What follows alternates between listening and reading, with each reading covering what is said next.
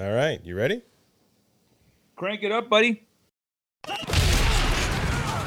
Every sports fan has an opinion. Well, these are ours. Welcome to Brock and Pep's Unsportsmanlike Convo. Right. And here are your hosts, Brock Fleming and Pep Cariotti. Good Friday, everybody. Let's just leave it at that. How you doing, Pep? I see you got your Blue Jay gear on. Playoffs, baby. Who thunk it? We Playoffs. Did. Although I did, I think not that long ago, I texted Curtis maybe or you, and I was just like, the Jays, there's no way. They're not making the playoffs. They can't. They've been playing so horribly in the last little while that I thought there was not a chance that they would make the playoffs. But when they had that 6-game losing streak where they were getting pummeled by like 10 runs, I thought, uh-oh. But then, I had realized that the teams behind them were so far behind that even if they went 500 the rest of the way, they were going to have a good shot. But I changed my mind.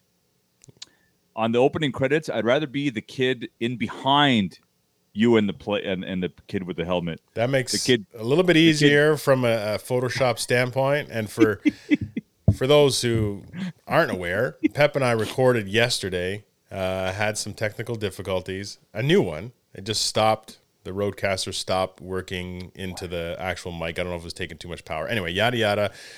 We also dragged on a little bit from an episode standpoint, but Pep wanted to be Photoshopped into that picture as being the kid that I was coaching. So now he's changed his mind. He wants to be the kid in the back.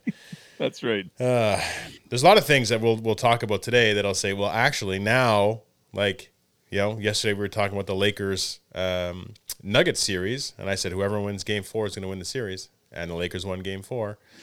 Anyway. Now, with that said, the Nuggets have come back from a 3-1 deficit in 2 consecutive rounds, so the Nuggets have the Lakers sort of right where they want them.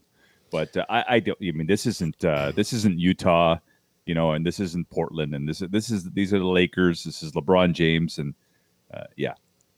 Yeah, I think, again, the magic runs out at some point. They have to feel confident. Denver's got to feel, again, confident to a point of saying we have done it before, so there's something behind there. But also from a Lakers standpoint, you say they've done it, so that we're not going to be sitting down taking them easy here. They're gonna come out and try and close it out in Game 5 for sure. But it was an interesting game. I watched it last night. Some phenomenal play by a variety of players. None probably better than our Canadian, really. And it's positive. I thought you were going to queue up the. Yeah, no. Jamal Murray played outstanding. Actually, I think he finished with 37. But you and I, here we go. This is the play we were talking about. This is what we're talking about here. Because we gotta see this. Wow. Murray is attacking. Look at him go up. No, I'm not going to dunk. Not going to use it with my left, but the English. Off the glass, when Murray is attacking off of the pick and roll, this team is dangerous. We know about Joker and his passing ability. I mean, look Murray at this. Loosens up the defense for everyone else, and he's a great finisher. It might be the best finish I've ever seen in terms of body contortionism and so the obvious comparison is the Jordan one, right? Right. But Jordan, first of all, there was nobody in front of him. Jordan just switched hands in the air just to make it more difficult on himself. Right. There was nobody in front of him. That was on LeBron James. Right?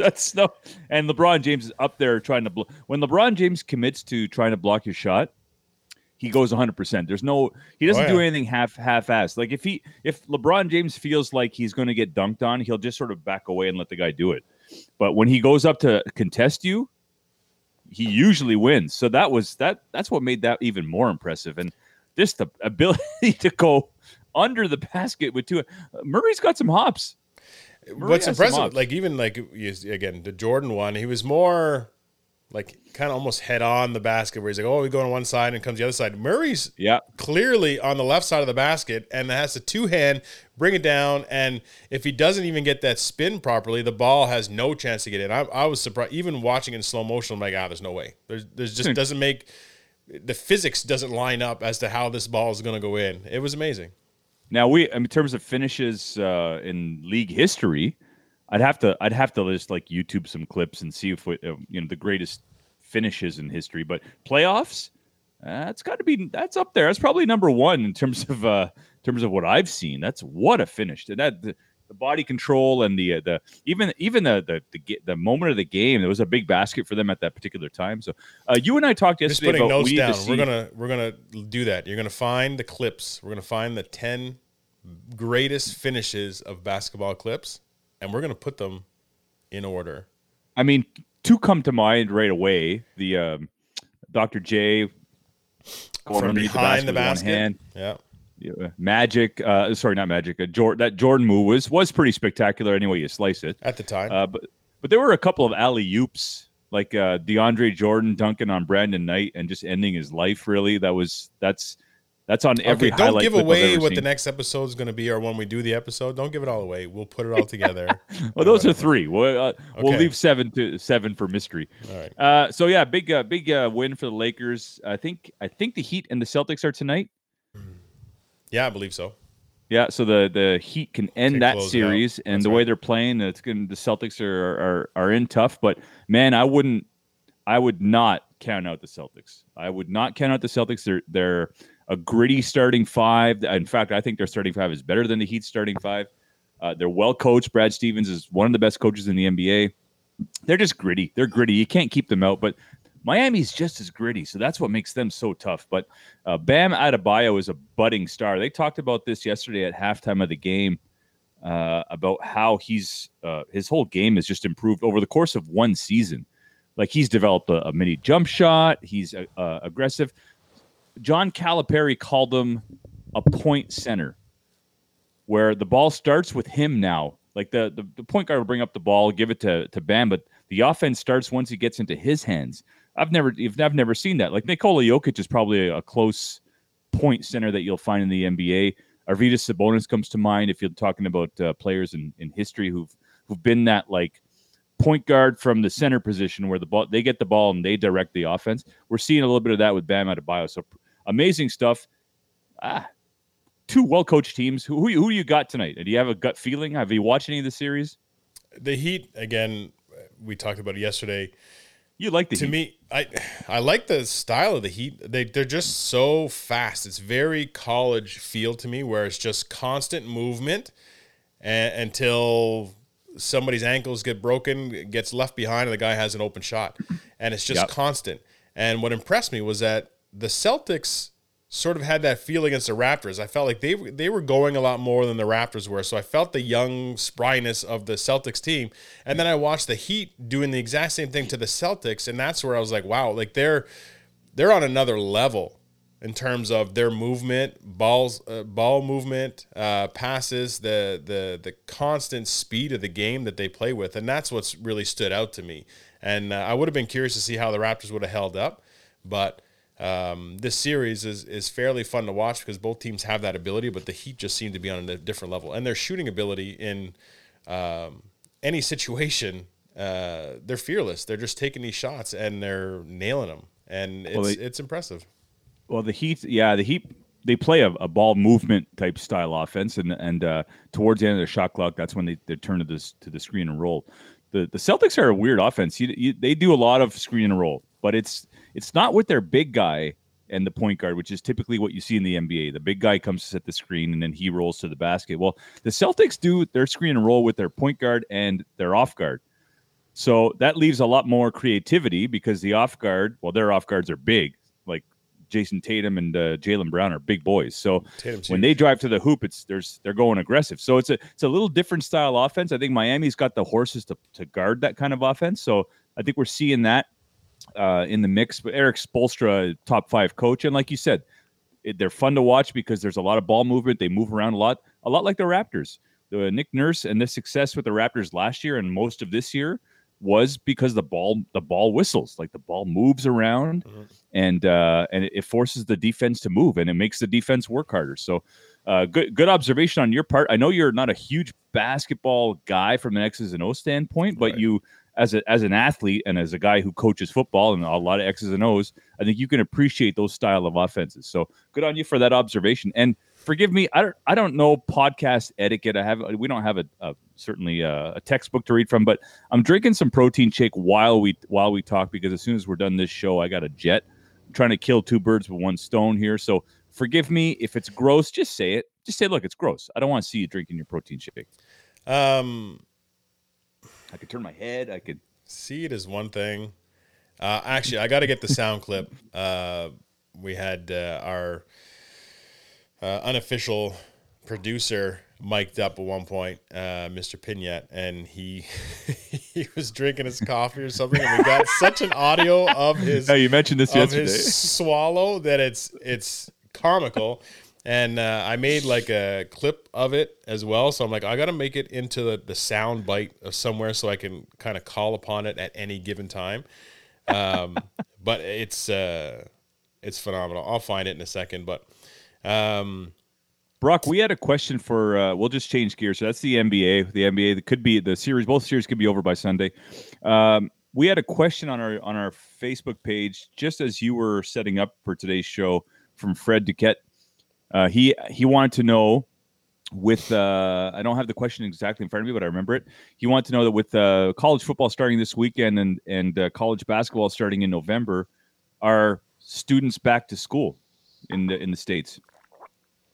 And he's asking you directly. He's asking me directly. Yep. From a general population, I think they've started. Like I know. That's a good question, Freddie. From a general population, student population, I'm not 100% sure. I don't think they're all back. I do not think the general population is back. Athletes are, obviously. Even schools like Colgate. I got a kid that's down there right now. They're not playing this year, but they've been down. They are now training. They've been through quarantine. There's a couple of dorms that were designed for the quarantine process, and even the president of the university was quarantined in that dorm for 2 weeks. But I don't know if the actual overall general population for all schools are back. I think a lot of it's state determined as well. So it depends on the rules within each individual state. But that being said, college football is back. And I am pumped. Who do we got?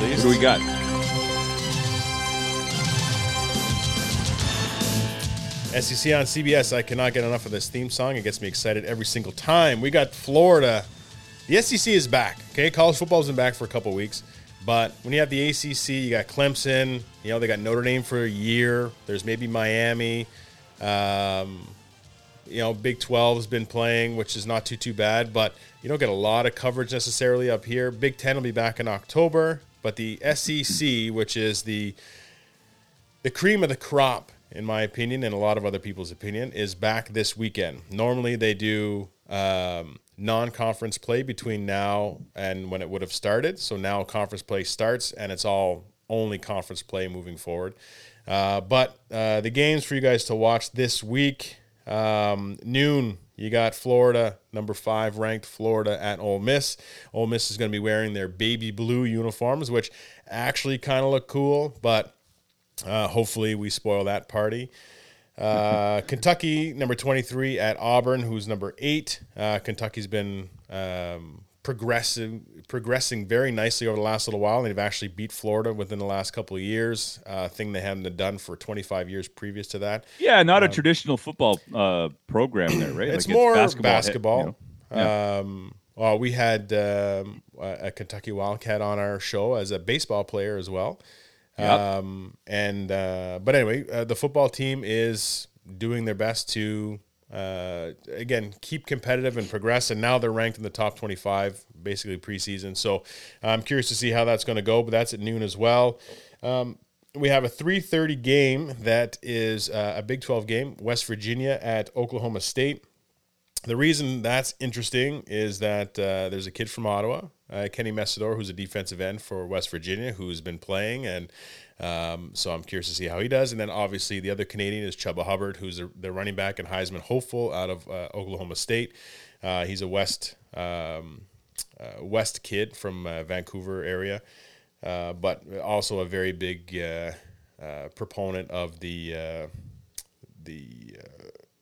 don't know what to say. It's not the Black Lives Matter, but it's the help me out here, Pep. What is it? I'm not familiar with what he the advocacy for the racism and the general equality and not directly Black Lives Matter, but all that kind of stuff. And he had that issue with his coach, where his coach had tweeted something out or was wearing a T-shirt that was supporting a politician that wasn't or a company that wasn't in favor of equality. And that made Twitter headlines and stuff, and then they came out with that real weird apology with him and his coach. And I think he played the game at that point, but he's also been a pretty big advocate for everything else and getting the players in the Big 12 and stuff together to sort of show their unity and push the envelope a little bit. But anyway, good Canadian. Hopefully, he has a really good season, and maybe he gets invited to New York if and when the Heisman Trophy gets awarded. 7:30, you got Florida State at Miami. Miami's ranked 12. Florida State is unranked, but anytime you get those battles of the state of Florida, they get pretty heated. So not a fan of Florida State. No, God, no. Me or you? Me. Oh, well, us, hey. Both of us, I'm sure. Oh, yeah. I'm not. I never have been. Yeah. No, I'll take Miami over Florida State any day. And then the other one would be Tennessee, who's actually ranked 16 this year against South Carolina. And South Carolina is notorious for putting up fights in you shared the YouTube video of the Washington State quarterback who committed suicide. What's his name again? Yeah. Helinski? Oh, yes. Oh, man. It was a reporter out of Seattle who actually sent me the link. Great story. I'd have to look it up and share it on the page. I think it's great story. It's Helinski, or I'm making a bad name. Anyway, Tyler Helinski, maybe. But his younger brother, is the starting quarterback for South Carolina. Awesome. Yeah, and he was a freshman last year and came in and played some pretty big games. So I think he's got the starting role this year. So again, I'm with those kind of stories, I'd love to follow it and see how he does and. I know that he keeps a lot of the same traditions. I think he wears the same number his brother did and stuff too. So anyway, that's the other one at 7:30 to watch. Other than that, not to get too far off topic with college football, but just a big shout out to Dak Prescott and Hayden Hurst, who are saw that. Well, Dak Prescott for sure. He's come out and just described some of the issues he's had in terms of mental health, and it takes a lot of courage. And Hayden Hurst, I think, has a suicide prevention. Him and his mother have a his foundation. mother started a program. I mean, that's awesome stuff, and they're collaborating together. And they had a moment after the last game that they played against each other, which was a really tight game. But anyway, along the lines of the Helinski family, and now you got me wanting to watch and root for that team. Sorry, who's he quarterbacking for? South Carolina. South Carolina Gamecocks. The Gamecocks. Yeah, I'm going to be rooting for them. Yeah, they're a fun team to watch. They got Muschamp, I think, is still their coach, who's an old Florida coach as well. So it seems like a lot of Florida coaches have gone to South Carolina, at least two of them. Anyway, yeah, it should be interesting. Brock, just for our listeners who don't follow college football, and I don't follow it as closely as I'd like to, just how many... So you talk about these big conferences that may not make a lot of sense to some people who are listening, but so like a big conference has how many teams in it? But big conference, I mean the schools that generate the most talent and whatnot. Like how many teams are in the ACC, for example, and the SEC? It varies, but you can have. I mean, the names don't even correspond anymore because I think the Big Ten now has 12 teams. I think the Big 12 has 10 teams. I think the SEC has maybe 14 teams. Anyway, there's five power, they call it the Power 5 conferences in college football, which are the bigger revenue generating teams, leagues. So you got the Big 10, which is like Ohio State, Michigan, Wisconsin, those kind of guys. The old school, they like to hard-nosed run the ball. Big 12 is like the Texas, Oklahoma State, Baylor, all those kind of teams out that area. You got the SEC, which again is one that I follow the most, which is, again, you have the East and West, but you got your Florida, your Georgia, Kentucky's, Tennessee's in the East, and the West is LSU, Bama, Auburn. You can kind of go on for there, but the who's who of college football the last decade, really. It's a bit of a mecca in that area, Yeah. and the football is as close to pro as you'll get. Like a lot of these are, like you have your good teams in each division, but the SEC is, come out on top more often than not. The ACC is another one, which is Clemson. Now Notre Dame is in there right now. Notre Dame is generally an independent team. So they have no affiliation to a conference usually, and they just make their schedule based on every other team's non-conference play. So they'll make those schedules. Wow. And they have their own TV rights with NBC, all that kind of stuff. So they feel like they're too good for conferences. So this year they've had that for years, eh? Oh, forever. Yeah. But this was the year where all the conferences said we're only playing in conference games. So Notre Dame either didn't play because they didn't have anybody to play against who would play non-conference, or join a conference. So they joined the ACC this year, which is probably, I would say, the weakest out of the five, And so that's kind of a... Very interesting. Yeah, that's... But then from the ACC standpoint, they let him in for 1 year, which I would have loved to see them say, hey, you sit on the sidelines, or sign like a 5-year deal with us where you say, look, Notre Dame's part of the ACC for the next 5 years. And then sort of, the ACC could capitalize on some of that revenue as well. But anyway, they're in the ACC. So, just to put that in perspective, you've named off 5 conferences. Let's say there's 10 teams in every conference, just on average. That's 50 teams. That's already 18 teams more than the NFL has altogether. You haven't even mentioned some of the smaller schools. How many schools compete in college football, approximately? If you go across the division, so you have the top, the FBS, so the Football Bowl Series, which is now, it used to be called Division I. FBS is, so if you, like those Power Fives, and then you have the other ones like the WAC and the MAC and all that kind of stuff, where if you win a certain amount of games, it's got to be at least 6 to be considered for a bowl game, and then they sort of plug you into all these different bowls. And then, there's obviously that playoff series and stuff, but that FBS is the top, and then you have the FCS, which is a 1AA, which is what, like Colgate was part of that, some of those schools where the attendance is not big enough to be in a Division I. So a lot of it was based on attendance. And then this one actually doesn't have bowls. You actually have a championship series. So you have the playoffs, and it goes right to the championship game, and they win. And then, then you have Division II and Division III. So if you put them all together, you're 300-plus schools. Easy. That's incredible. Yeah. That is incredible. And to determine a final champion out of all those schools is pretty wild stuff. So I think that's what makes the college football such a unique sport in itself. Because, even college basketball has obviously the March Madness tournament. That's great. But their regular season is very similar to what a regular season would be in the pros, right? Like if your record is just good enough, you can at least qualify for the Big Dance, which is 64 teams. But then if you can win your conference tournament, you get an automatic bid no matter how badly you played all year. So, like, it does resemble the pros a little bit more than college football does in terms of the format. So that's why college football is so unique in that sense. And one loss, like you said, one loss in the year can set you, basically kick you out of the playoffs, essentially, right, in college football. So yeah, you could lose out a shot to win the whole thing if you lose one game, depending on what everybody else does. And because it's so analytical in terms of how you get in and how you get ranked, because the ranking, obviously, it has a lot of weight. If you're ranked in the top 4, then you'll get into that 4-team semifinal. But in order to get ranked, you need to beat opponents that are good and beat them by a good amount.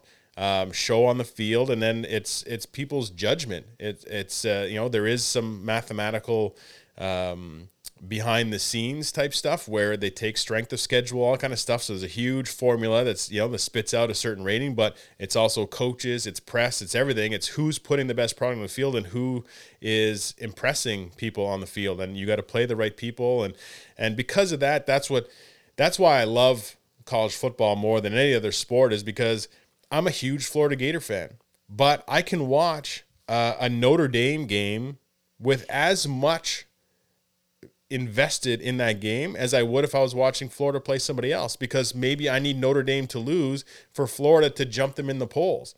Right. So, it's all those other games outside of your actual team matter, where in the NFL and stuff like that, until later in the season where you're kind of like, I need some help to squeak in. For the most part, you control your own destiny. But in college football, you need a lot more help, and every week is kind of do or die. It's great. It'll never happen, but can you imagine if the NFL adopted that from the team's previous standing from the year before, and they created a ranking, and losses to weaker teams meant a little more or meant a little less? That would be kind of a cool thing. You will never see it, but I mean, I think that'd be kind of a neat concept to have. If you beat the Dolphins twice a year, it means a little bit less than if you're beating the Patriots twice a year. I don't know, just food for thought for NFL fans, and that's what makes college football so cool. I think, like you said, you don't have to wait till the end of the NFL season for these, where you're counting on someone else to beat somebody, where you control your own destiny for the most of the year. Where in college football, every week you're watching somebody in your conference play a big game when you're not playing. So neat stuff.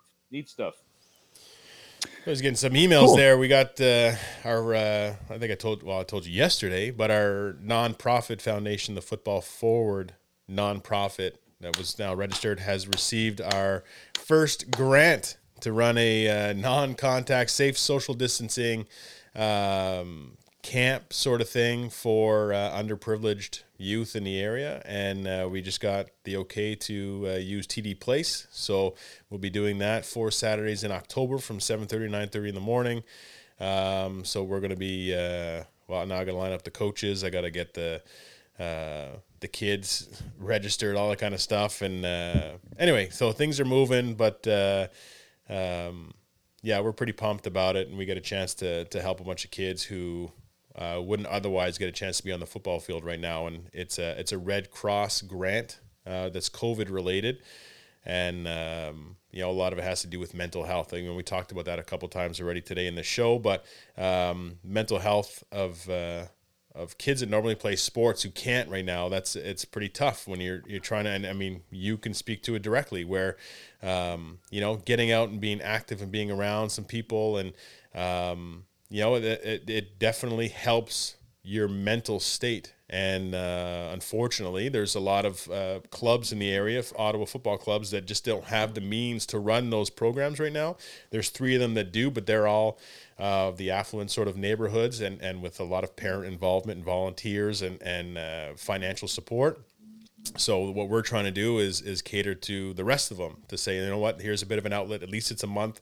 You get 4 practices with us.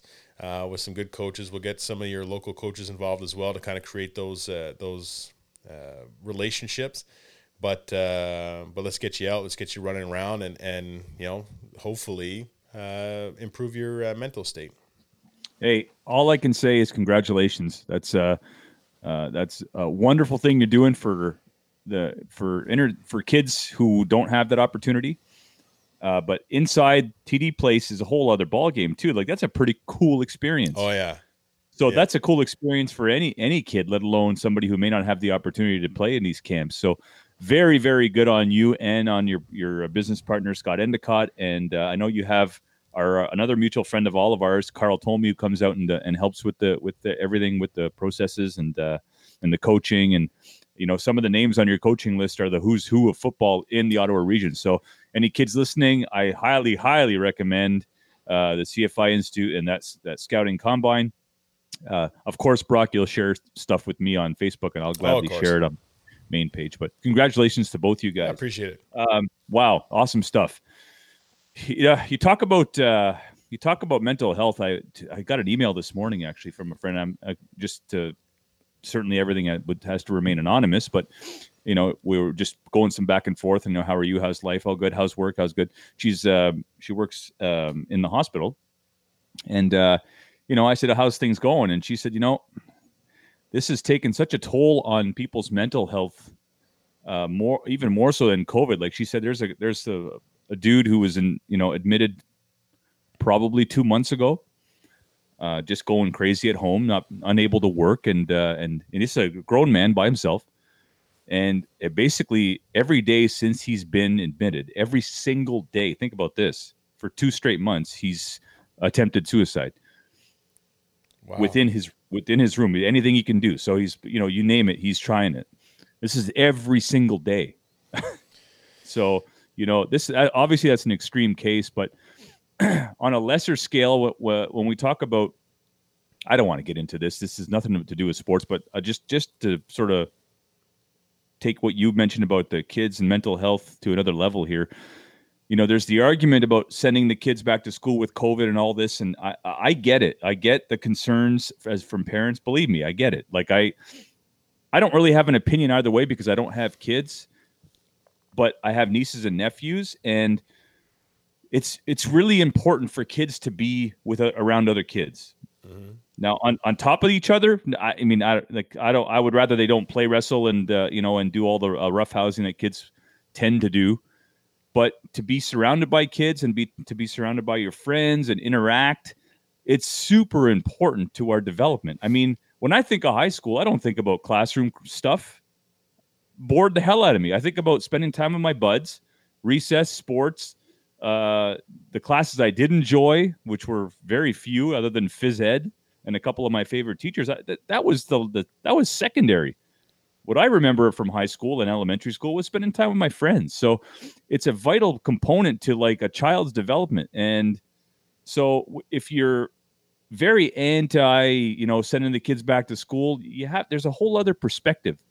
And COVID, we have to learn to live with this thing. So, if there's an outbreak, of course, I'm all for closing down. I'm all for playing safe. But I mean, they're going back to school because they kind of have to. Like it's part of a child's development. So it's such a tough spot. I wouldn't want to be the person making these decisions personally. Again, I'm just an armchair guy who has an opinion sitting from my living room, but can't be easy for parents. Certainly can't be easy for kids who have mental health issues, stuck at home, and God forbid, stuck at home in an abusive environment with parents or siblings or both.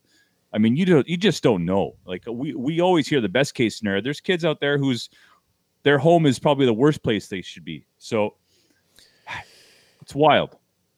Yeah. Anyway. Well, with the new getting them out on Saturday morning, that's good on you guys, Well, yeah. This morning it was taking the kids to school, walking them to school, and then getting to the school, and both of them saying, "Forgot my mask." All right, walk back.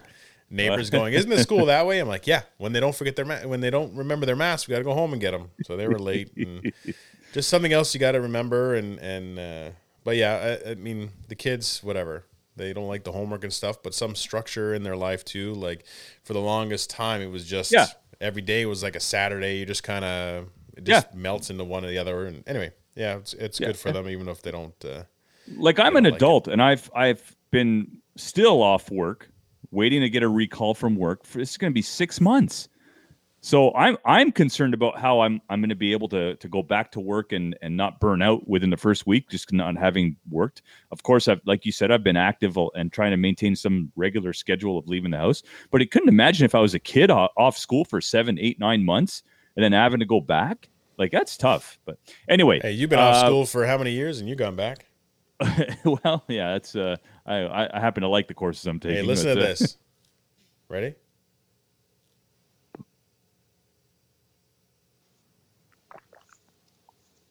Oh, is that Mike Pignett? Oh. That's the one that is Brock's brother-in-law taking a sip of water on air. I guess it was a video. I forget, we were doing something. We were getting ready for the Jays one. And so I went to edit the film after, and I remember that actually. Oh my goodness!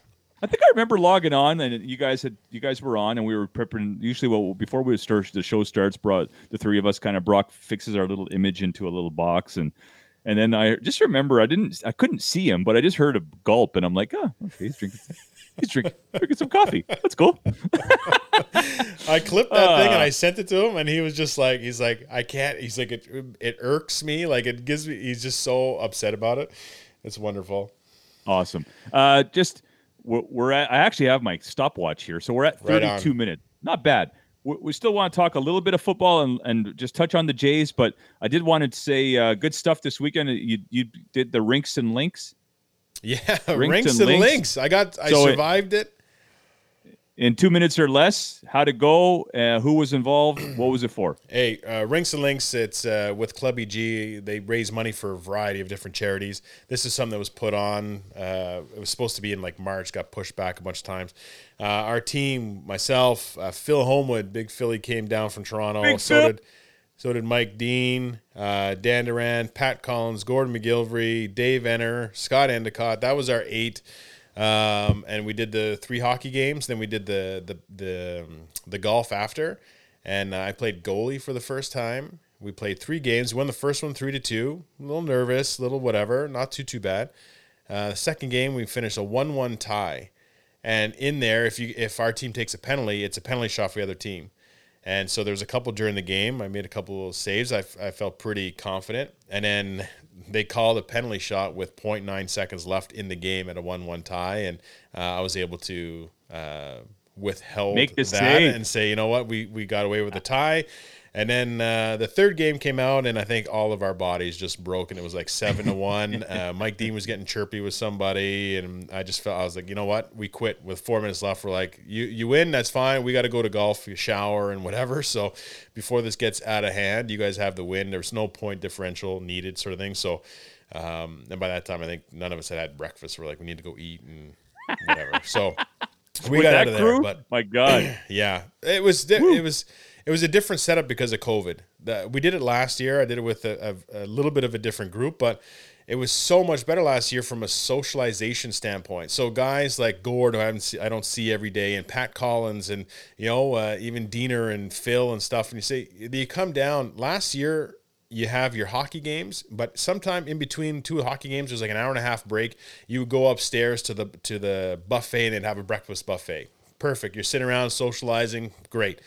Play your hockey, go to the golf course, and everybody's there at the same time. There's a huge barbecue, and you're sitting around, have a beer, have a burger, whatever. And then you all shotgun start, and then at the end of it, there's a huge supper where you're all sitting around. Again, you're half in the bag, but you're just socializing, whatever. This year, there was nothing. There was none of those meals. It was a box lunch at the golf course, which was a sandwich and a beer, and they gave you like a Titleist hat. But, it was fun. But that aspect of it, which is really what we wanted to do, wasn't part of it. So unfortunately, COVID did have an effect on it. We ended up going to the restaurant after and had a chance to catch up with some of it. But guys like Gord had to go home, and so I missed out on some of the time that I would have liked to have spent with those guys. But otherwise, hopefully, it's back next year, and we'll look to do it again. By the same token, like some of these softball leagues that I play in over the course of the summer, I enjoy softball.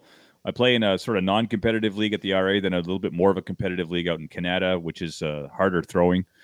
They released the rules and regulations for COVID, and it was like, I only come out to play softball to hang out with my pals and have beer after or during. I don't do it for the softball. for the softball, certainly not the RA Center anyways. No offense, RA. It's a fun league, but I play to have drinks and have a good time on the patio before and after. But the rules are like, okay, the dugouts are off limit. If you're standing with your team, by the bench, you're to stand at a certain distance from each other. Everyone has to bring their own bat. You can't hang out before or after the game. You have to show up like within 5 minutes of the game, and then when the game's over, you disperse. Like the whole thing was just bizarro world. So, I sympathize with that, the Rinks and Links, and how it was probably a lot more entertaining last year. One quick plug, I'm walking with a group of individuals this Sunday. It's the Run for Women, raise awareness for women's mental health. My team, the Royal Rumblers, the money goes to the Royal Ottawa. If you want to donate, you can just go on to runforwomen.ca and look up either my first and last name or our team name, the Royal Rumblers. And you can, if you want to give any money at all we've reached our goal, but obviously it's always good to exceed it. Yeah. Any money you can offer up would be lovely. Yeah, it's a great cause, and my friend Heather Brown is our team captain, and she does such wonderful work for the Royal. And then I think we have a couple of sort of Royal Ottawa bigwigs on our team. So anyway, it'd be, if you can donate, great. If not, I totally understand. Times are tough now with COVID. I mean, Lord knows I'm penny pinching every second I can because I have to. But yeah, all right.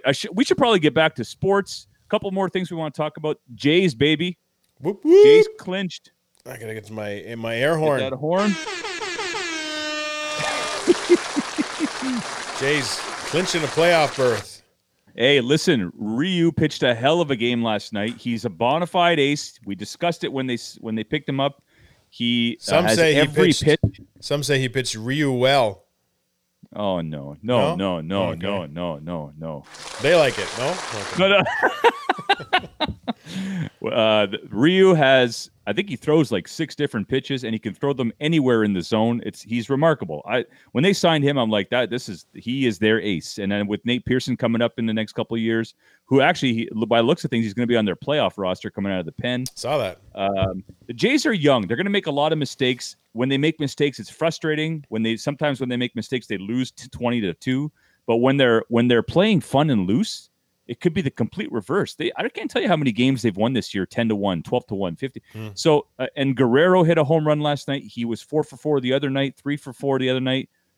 So he's on a tear at the right time, and he was kind of the X factor. Biggio's been consistent all year. Bichette has been consistent all year. Guerrero's been the guy who kind of, we're not like, he needs to get going here. Defensively, he's not great, but as long as he could bring a bat, you can accept some of the defensive stuff. Anyway, your thoughts? I'm super jacked. Your thoughts? I'm pumped. And the first series, I think, is the best of 3. Is that what it is? Best of 3 against Tampa Bay. If we were to start tomorrow, which it looks like it's going to be Tampa Bay. I mean, we haven't had a lot of luck against Tampa Bay this year, but in a 3-game series, anything can happen. So, yeah, I'm excited. I mean, the kids are excited. The celebration they had last night was kind of cool to see, and I think that. I feel like there's a lot of stress that was released. Like maybe after when they're losing 6, they think, you know what, we started off pretty well, and now we're risking maybe not making it or whatever, clinching it and saying we're in. Now anything can happen. I think now, I think they get a little bit looser, which would be nice. And I'm excited to see what they do. It was fun. They were showing. Did you see the whole game last night where they had pictures of the young Jays, the junior Jays, whatever they called them? Yeah. See that? And then they're like, I wonder which one this is. And then they zoom in on the ground, and they're laughing. They're like, he still looks the same. And this, anyway, I was like, give the kid a break. But the thing with Tampa Bay though is that they played Tampa early in the season. I think it was the first four out of the first 6 games were Tampa or something like that. More than that. And they were all 1-run games. I mean, I remember they lost a couple in extra innings with the stupid extra inning rule. I mean, I don't personally like it, but. For me, those are 1-run games early in the season. You haven't seen them since. You're a little bit of a different team now. Hey, Tampa's good. Tampa throws pitching at you. They throw good, solid defense at you, and they got clutch hitting. Brandon Lau might be the most underrated player in the majors. So it's going to be a very interesting series. That's assuming they play them. I mean, they're only 2 games behind the Yankees and Indians for a higher seed. So. I personally wouldn't mind them playing the Rays. They match up well. They were all 1-run games. Could have gone either way. Yeah, I mean, it's an opponent that they're familiar with. Yes, so there's benefit to that. Exactly. And they didn't lose, by 5 runs every game. They were in it. So I'm sure, looking back at tape and saying little things they could have done differently, I think it was anybody's game. So, I'm fine with them. Again, at this point, I'm fine with them playing anybody. It's a 3-game series. I'm going to take the young, excited kids to go out and just play loose and have fun. And anything can happen at that point. And if their bats are on fire, then, you know what I mean? There's little that anybody can do to kind of stop them because once they get going, they're good. And we have to look at pitching pitching wins championships. And we look at the Jays. Ryu at the beginning of the year was maybe rusty, maybe it was where they were playing in Salem Field. The different surroundings took them about 2 starts to really get a feel for the American League. Well, look at him now. His last 3 starts, his ERA is I think it's below 2. Now, you throw him as your ace to start game 1. If he wins that first game, it's a 50-50 chance after that. And now, they're not throwing out Tanner Roark and Chase Anderson now. They went out and they got Taijuan Walker, who's a solid, legit number 2. And Robbie Ray pitched extremely well the other night. He did. So now you're looking at Ryu, Walker, and Ray. I mean, that's not bad. It's certainly a lot better than what they had going into the season. No, for sure. You know? I got to give the front office some kudos. They made some moves, and I think overall it's all in the right direction. So again, when we lost, what was his name? Not Shapiro. What was the guy that Alex Anthopoulos? Anthopoulos Shapiro. Yeah, I don't know what that he's is. A commercial. He's the current guy now. Yeah, he's the right. Okay, whatever. When he came over, when we lost him, I thought, that's probably not a good move. He was so young. He was an up-and-comer. He built the team and just kind of wanted to keep it rolling. So no matter who they brought in, you kind of had that like, here we go. Did we just take a step back, a huge step back? And to be honest, they've exceeded my expectations so far. So they've been very, very good.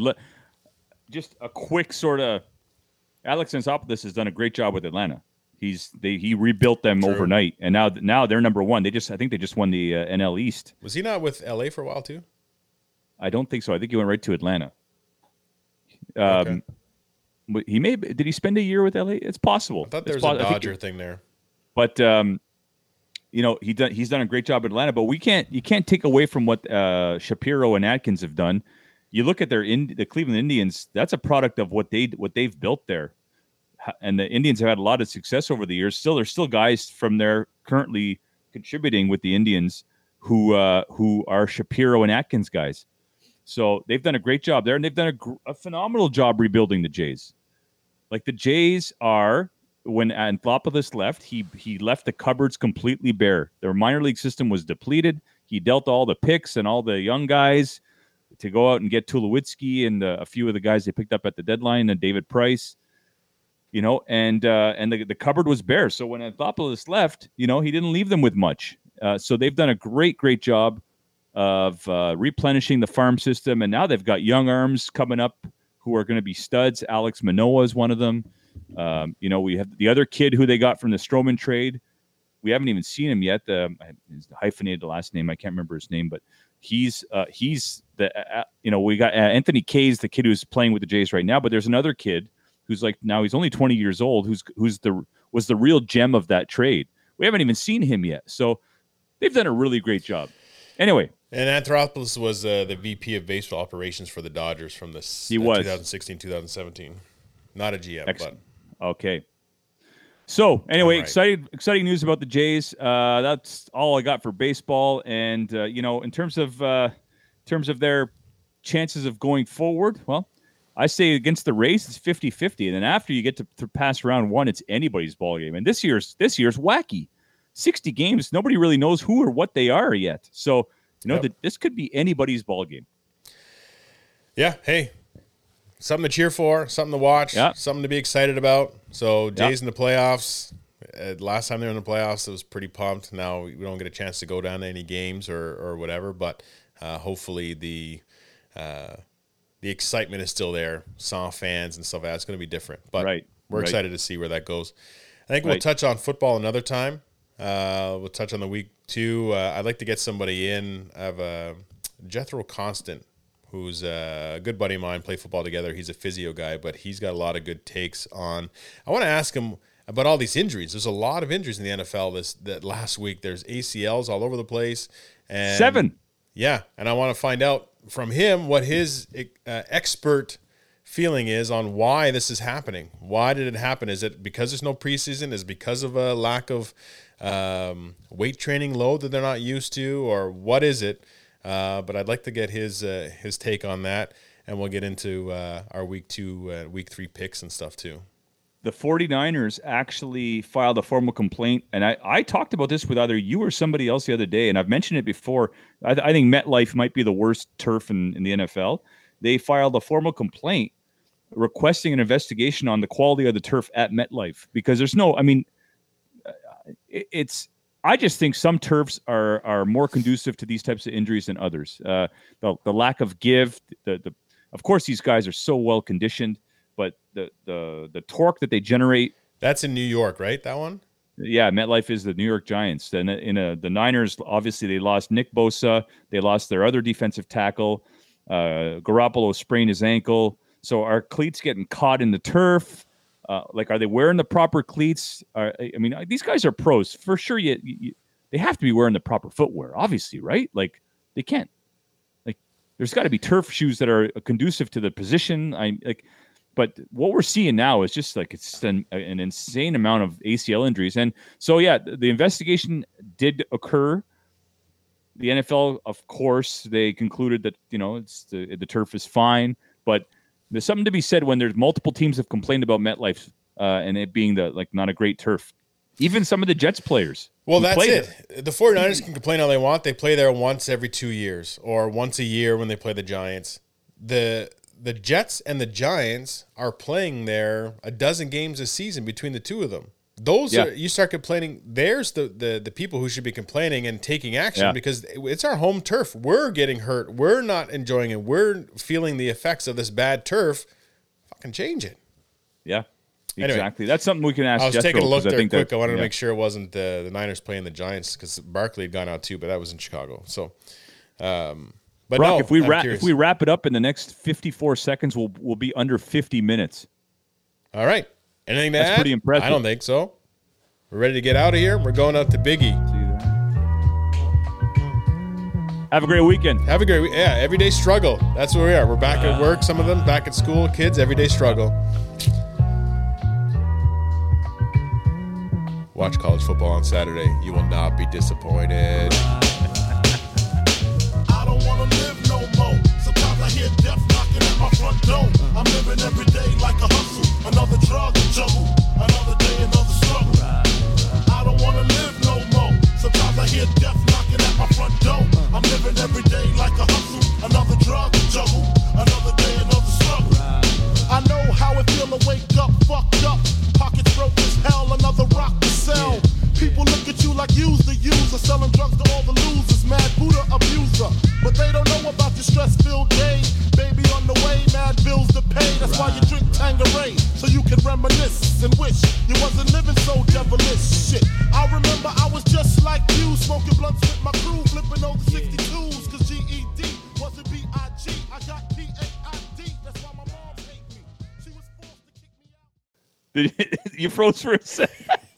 That was so weird. Yeah. I'll take it. If it's after we're done, I'll take it. Yeah. Now you're choppy, and I guess that's the podcast god saying, "Cut it out. You're done, boys."